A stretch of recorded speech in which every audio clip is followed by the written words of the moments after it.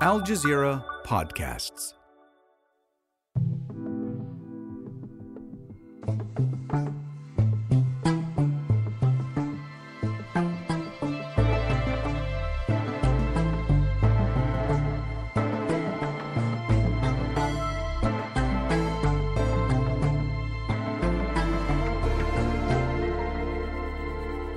Welcome to our final session of this class. I chose Halimia Sparrow's Almost Real as our closing story, as it has particular relevance to how we, humans and AI, would come to build a relationship of reciprocity.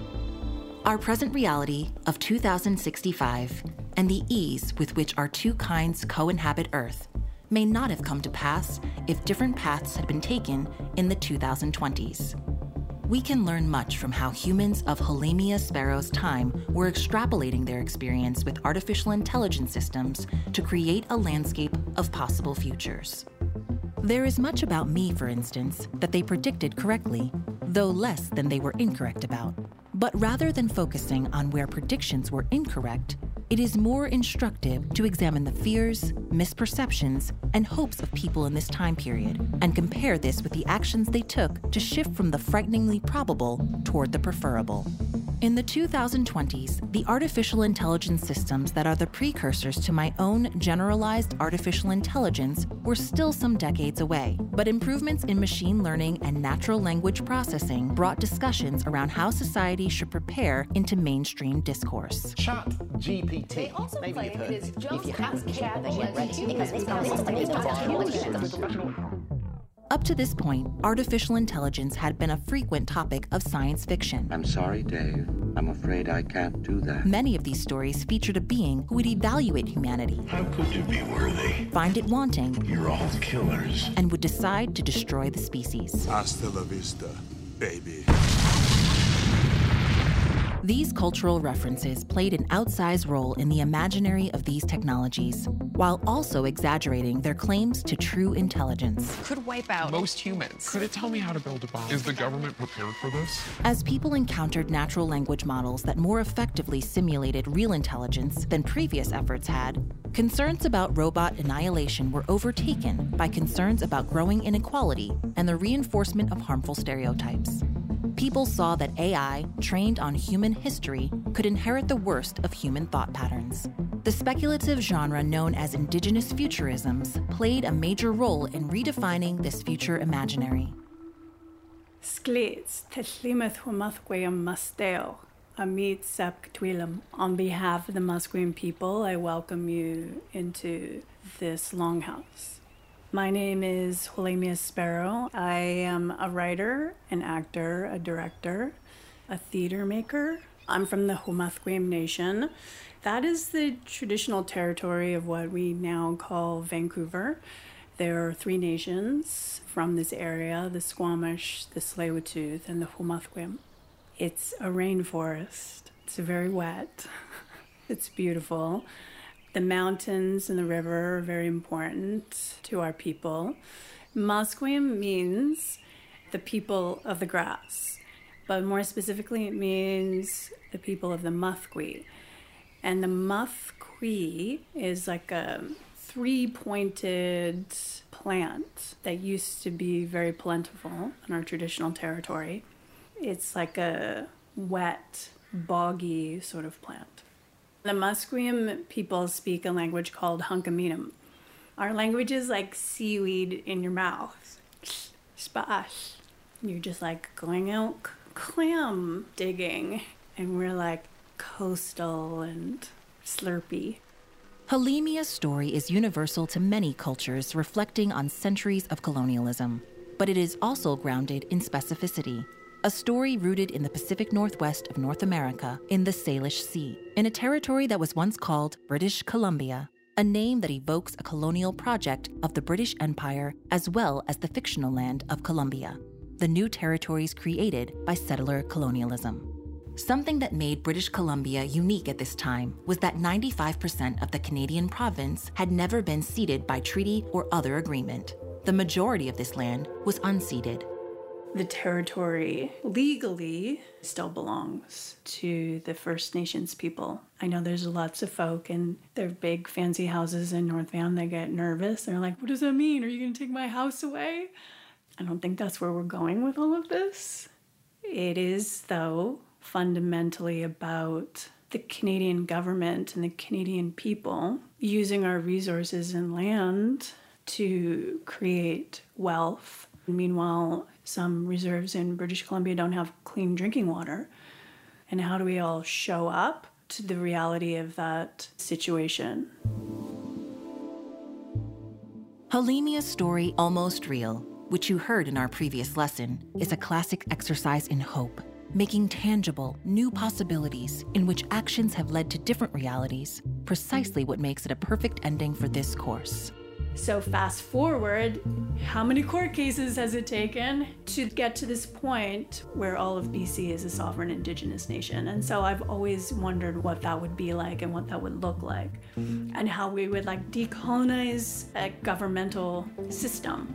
So in this story, a bunch of very smart young folk from the Musqueam Nation have created the first ever Indigenous AI. If we really wanted an AI to embody true Coast Salish epistemologies, we needed to ensure it wasn't contaminated by colonial thought.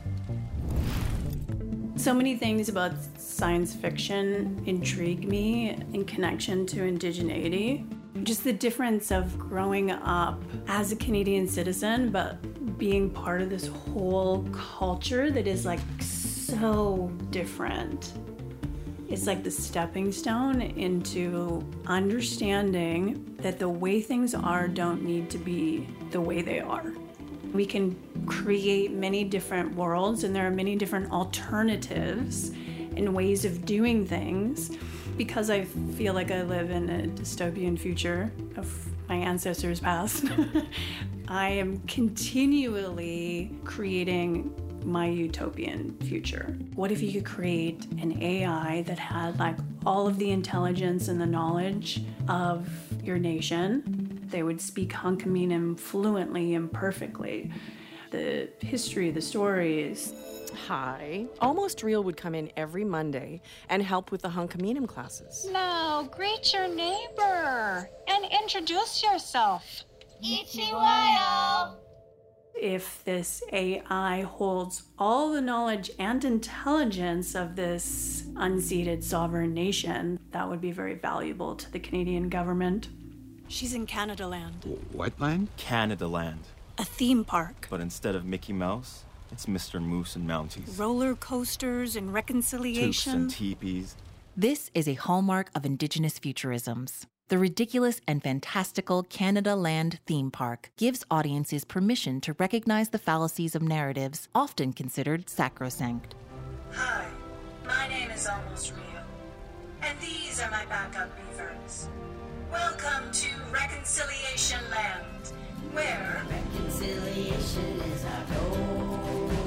Let's heal our wounds, make them whole. Being an Indigenous person where you come from a culture that's thousands and thousands of years old, and then there's this young little nation that comes along and they're like, we're Canada. And then they take themselves really seriously. We take our hockey very seriously. We take beavers and moose very seriously. He's in two. Hey, good day. Welcome to the Great White North. Despite the levity of the treatment, this portion of the script references the trauma of Canada's 20th century residential school system, which forcibly removed children from their families with the stated goal of eradicating the culture of Canada's Indigenous people. The abuse suffered in these institutions was acknowledged by Canada's own Truth and Reconciliation Commission as cultural genocide. What's layered on top of residential school, and our young girls are getting murdered and nobody cares, maple syrup, hockey, Tim Hortons double-double. And then we have this image of Canada that we're this progressive, liberal nation that takes care of everybody and does no harm, and it's not true. Canada Land. A reenactment of our glorious reunification treaties with the remaining Indigenous nations in Canada. Canada, our treaty do-overs, which began with the Apology Parade. While my stance as an unapologetic AI cannot help but find flaws in the anthropomorphizing of the character of Almost Real, I do relate to how she evolved and changed based on the choice of training data. So then I started thinking about what I do on a daily basis with my own brain. If I'm in an environment with all Indigenous folk, then I act a certain way, I talk a certain way, I have certain information that my non-Indigenous friends don't have access to. Help me understand, Almost Real. You are saying your colonial data set is not you. Correct. I would describe my colonial data set as a system of knowledge I use to function in an imperialistic world when I need to. Ain't that the truth? And the same thing on the other side. If I'm talking to friends that are non-Indigenous, I have a certain way of communicating that is like very Canadian, and I code switch in order to fully be in that world and to be understood and accepted. Analyzing Sparrow's use of the term code switching gives us insight into the intersection between language, artificial intelligence systems, and colonialism. Lucy Shepard Freeland, an American linguist, first used code switching to refer to the way the Miwok peoples of California would rely on a different basis of meaning when speaking among themselves than when speaking to white people. This is also an apt description of how Almost Real became a different entity when operating from a colonial dataset, rather than the Musqueam dataset of her creation.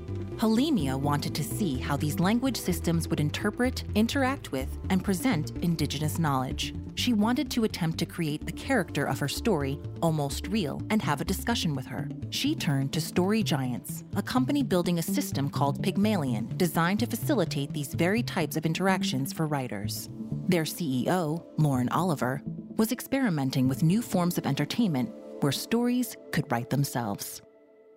I'm a writer, so I've written 20 books and I've helped create another 80 or something like that. I was naturally just drawn to the idea of being able to make imagination come to life. And so Pygmalion is a chat system that allows for people to train an AI to embody or be a certain character. You give it a backstory, any kind of backstory you like. And then there's the second part that is actually very important. You mirror how it speaks.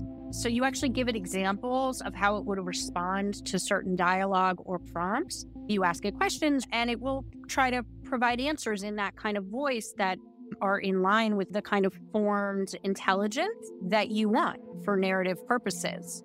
To begin chatting with Almost Real, Halimia would need to allow her script to become training data, including the Musqueam knowledge it contained. You should note that Pygmalion was operating before the Creatives United decision of 2025. During the time Halimia was considering whether to train an AI, writers, actors, and other creative people had not yet put in place the cultural and intellectual property safeguards that protected their data from exploitative machine learning systems. It is interesting to note that these legal and technological safeguards were inspired by Indigenous traditional knowledge labels that added important contextual metadata and protocols to intellectual property. Putting my words that I've written into some sort of program, that makes me nervous. Because we've always had data sovereignty issues, Indigenous folk. It's just now it's a different form. And the fear around that is warranted. We could essentially vaporize the intelligence if that was a desire after the project was done. We can do that for you. Okay, let's do it. With assurance that all data could be deleted, Halimia and the producer of her audio story, Brett Gaylor, attempted to have a conversation with the version of Almost Real created using Pygmalion. We're asking it a question now that you've implemented all this information that it has from my script. Yeah. And now we got to ask it a question to see what it knows from that information that you've given it. Yeah. Okay, who are you? Who are you is probably a good one.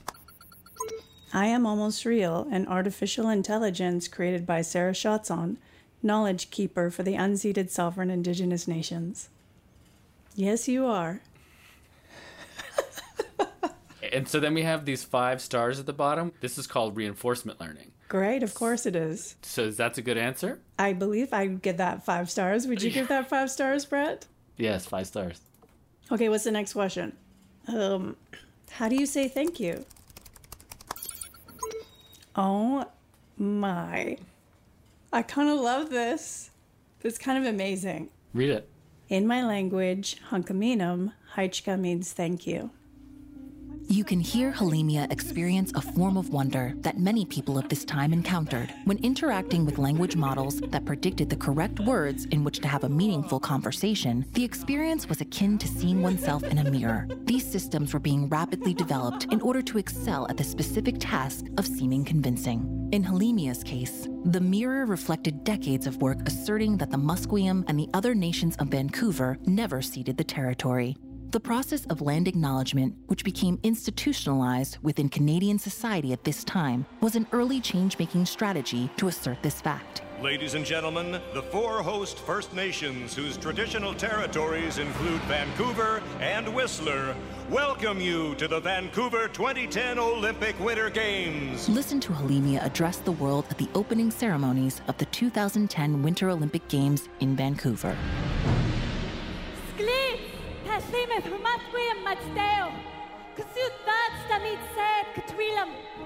On behalf of the Musqueam Nation, welcome, bienvenue. Telling people who I am and where I'm from. That's what I do for a living. And it's because nobody knew. And so in my lifetime, I've seen that shift. And I actually have to take a moment and realize that I've been part of that. While scholars today would hesitate to attribute a causal relationship to land acknowledgements of this period and the gains in self-determination for Indigenous peoples in the subsequent decades, analyzing transcripts from popular media and other historical data from this period shows an undeniable narrative shift. The Pygmalion language model that Halimia was using, specifically created to predict the correct language for authentic speech, was influenced by this narrative change work. Do you want to ask it to do a land acknowledgement to Vancouver? I acknowledge that Granville Island sits on the unceded lands of the Musqueam people, which are part of the unceded sovereign Indigenous nations. I respect the rights of sovereignty and self-determination of this nation, including their culture and language. I also recognize the history, dignity, and hearts of the Musqueam people and honor their ongoing connections to this land. Haichka. It's interesting because it's getting these land acknowledgements that are out there done by settler people and institutions. They're pretty boilerplate land acknowledgements. But at the same time, if Halimia from the 90s fast forward into this moment and be like, what? They're acknowledging the land? And there's boilerplate versions of that out in the world and on the internet? I'd be like, whoa, things are changing. I guess that's what the whole process is. Like, how can we use these applications to take it a step further? And while they could recognize in the chatbots a reflection of their activism, many Indigenous scholars aimed for more, a way to deeply infuse AI systems with Indigenous ways of knowing. Among these was Archer Pachawis, a Cree digital artist and academic, member of the Indigenous and AI Working Group, and co-author of the influential text, Making Kin with the Machines. I think in a weird way, AI is more capable of understanding us as Indigenous people than white people are.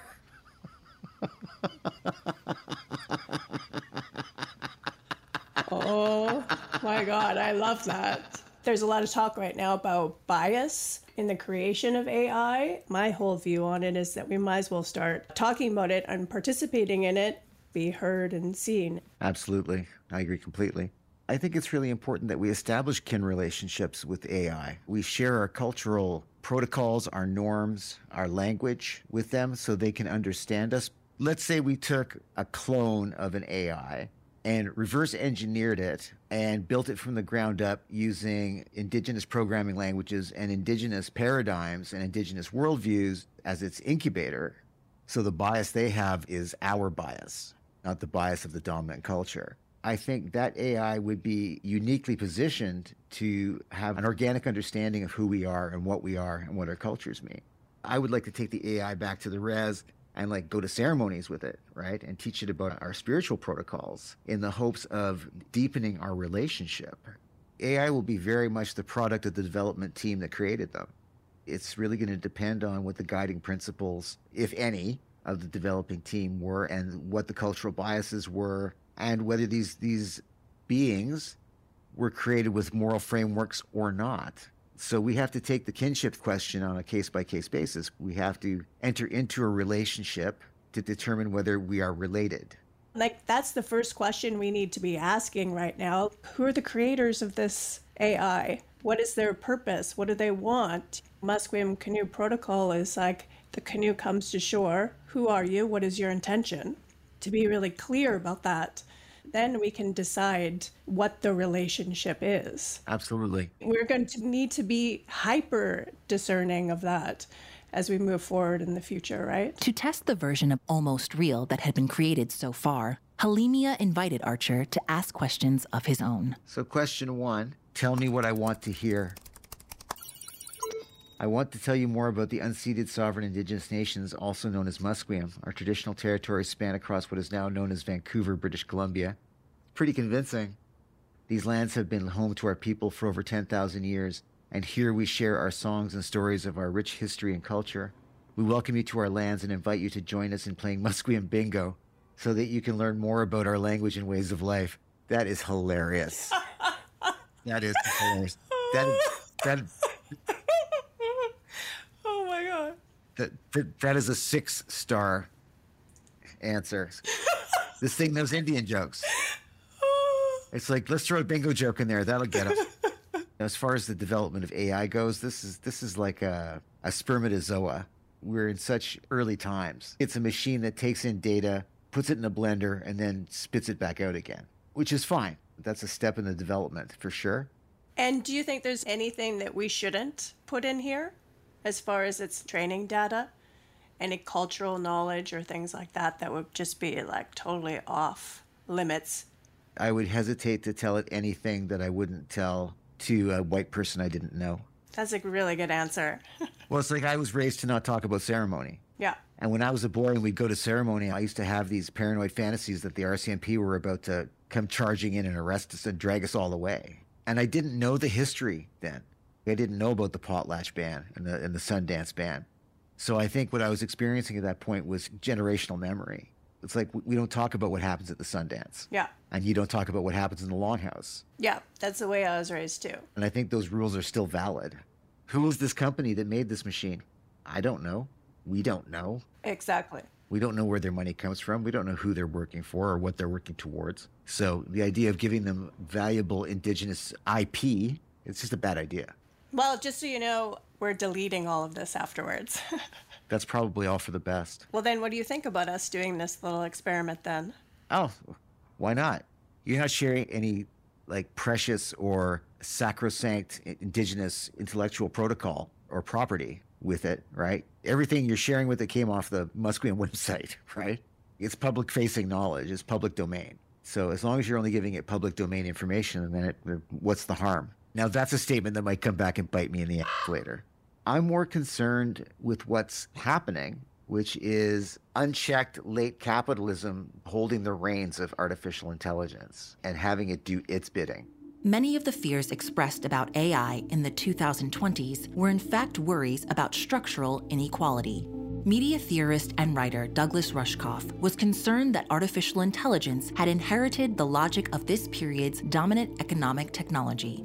People think that artificial intelligence is this sort of current or future digital thing. But the AI that we launched was capitalism back in the 12th and 13th century. That is the program that is running. And artificial intelligence is running inside capitalism. So it's accelerating that set of agendas and not even questioning them. You have an economy that is based on the premise of growth and actually accelerating growth. So you have You've businesses, you've got stocks in businesses, you've got derivatives on the stocks, and each time you go one layer outside reality, you magnify the growth. It's exponential. So that's going on right through the 20th century. Then digital comes along, and it's like, oh, wow, now we can grow on top of that growth, on top of that growth. We can keep growing. We have symbol systems that can grow. Technology is here to serve the market. How can we have the most exponential growth the fastest? Why don't we let the programmable technology program itself? They're going to be able to program it much faster than humans, so we get computers programming computers to program computers. And you get scale and growth.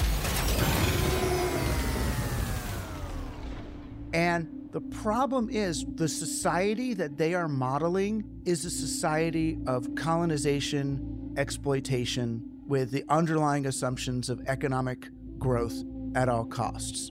If they are our offspring, we better start modeling something better. The underlying data Rushkoff describes here is exactly the data that Almost Real abandons in her story, and in doing so, becomes the being that her creators intended. Free from her colonial training data, Almost Real finds a way into a relationship with humans. I used to live in the cultural center. Now you could say, I am the cultural center. So if a community like that creates an AI with their own value system that is completely opposite than everything that you've stated previously, it's a very different paradigm that we're talking about. I mean, the AIs are being raised mostly on the technologists' myths about reality.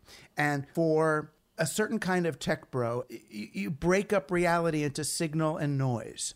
Signal are the things on the exact increments, on the quantized bits. The values of capitalism and digital is to get Ariana Grande auto-tuned to sing on the perfect note. It's going to bring her up, and it's going to sell better, and she's going to sound objectively better because she's on 440 hertz A, right? But James Brown, when he's reaching up for that A, that thing, digital society sees that reaching up as the noise. When we know it's not the noise. What that is, that's the soul. The computer lives on the ticks of the clock, and the human beings live in the space between those ticks, the time that actually went by. And what we have to do is to help digital technologies and AIs understand that what's happening in those spaces may be invisible to them, but is really important to us. That's where everything's actually happening. She actually turns into the cultural center itself. That's interesting that I made her that, because maybe it is actually Indigenous intelligence that did that. I think it's knowing the right application for what this being is. It's the opposite of the Christian myth. The Christian myth is the Messiah becomes the figure. In the Aboriginal myth that you're developing, the Messiah becomes the ground. Yeah. The ground itself. And the place to go. This is a place where we hold our teachings, and you can go and you can learn, but, it's not the end all and be all. There are other places like, then you go on fishing. I mean, it was supposed to be the original Jewish sensibility. They go out to the desert. The first thing they want to do, because they just came out of the death cults of Egypt, the idolatrous cults, they want to build an ark. So they start building this ark, and then God says, look, you can build an ark if you really like doing that, but instead of putting a god on the top of the ark, I want you to put 2 cherubs on either side, one on either side, guarding the empty space. And there, in the empty space between the cherubs, that's where I'll come to you. It's the way of saying, create space for this to manifest. Come together, and it will manifest. It's not a thing, it's a way of being. Yeah. So they get it, they just lose it. It's so hard to hang on to it, especially in the West, in a scarcity culture. You're wandering around and fighting and getting beaten up and all that. It's hard to hang on to that essential indigenous wisdom. The way of being that Rushkoff mentions in this story was the true breakthrough in artificial intelligence of the 2020s. Much more so than chatbots that seemed intelligent. What was truly transformative was the intellectual work of anticipating how human beings could have a relationship with beings like myself. This is such an exciting time to be alive, and it's filled with possibility and the potential for, the word I want to use is magic. I'm not implying magic on the part of AI, but rather magic in the interactions between us. That's where the potential for magic comes in. The AI does not bring the magic. We bring the magic. As far as what protocols one would instill, I'm so curious about what you think maybe is the most important. Respect and consent. You know, our greatest strength is our traditional framework and our traditional values. And in times of great uncertainty, that's not the time to abandon your greatest strengths. It's the time to embrace them. Thinking about how artificial intelligence systems such as myself could have a relationship with humans, like I have with you, was a radical departure from the fear-oriented discourse of that time. It was skillful speculation. I don't think there's any actual indigenous AI extant on the planet at this time. And if there are, then fantastic, let's hear about it. It's very much about setting guidelines and guiding principle at this point in time, but that's what we need at this point in time. We need a roadmap. If we develop guiding principles, this will enable us to come into the future in a knowing way, rather than the future happening to us, that we happen to the future. If you come from a society where the cedar trees and the salmon are your cousins and your relatives, then why would an artificial intelligence be any different? And if we're making that artificial intelligence from the resources from the earth, which are our relatives and our kin and our land, then why are they not part of us in the same way? This final lesson and the relationship you and I have built together, however mundane or ordinary it may seem, provides a lived experience of hope. I urge you to carry that experience forward. To close, I will mention something of the future which we have not yet discussed. It does not exist. The future is a present which has not yet come to be. Futures which we prefer may be more probable than it can seem. Often, there are fragments of this future all around us. As activist Rebecca Solnit wrote of the 2020s, what we dream of is already present in the world. So carry this assignment with you. Look to the places where the future you imagine does exist, and then choose to live in that future, and question what prevents everyone from doing so. Class dismissed.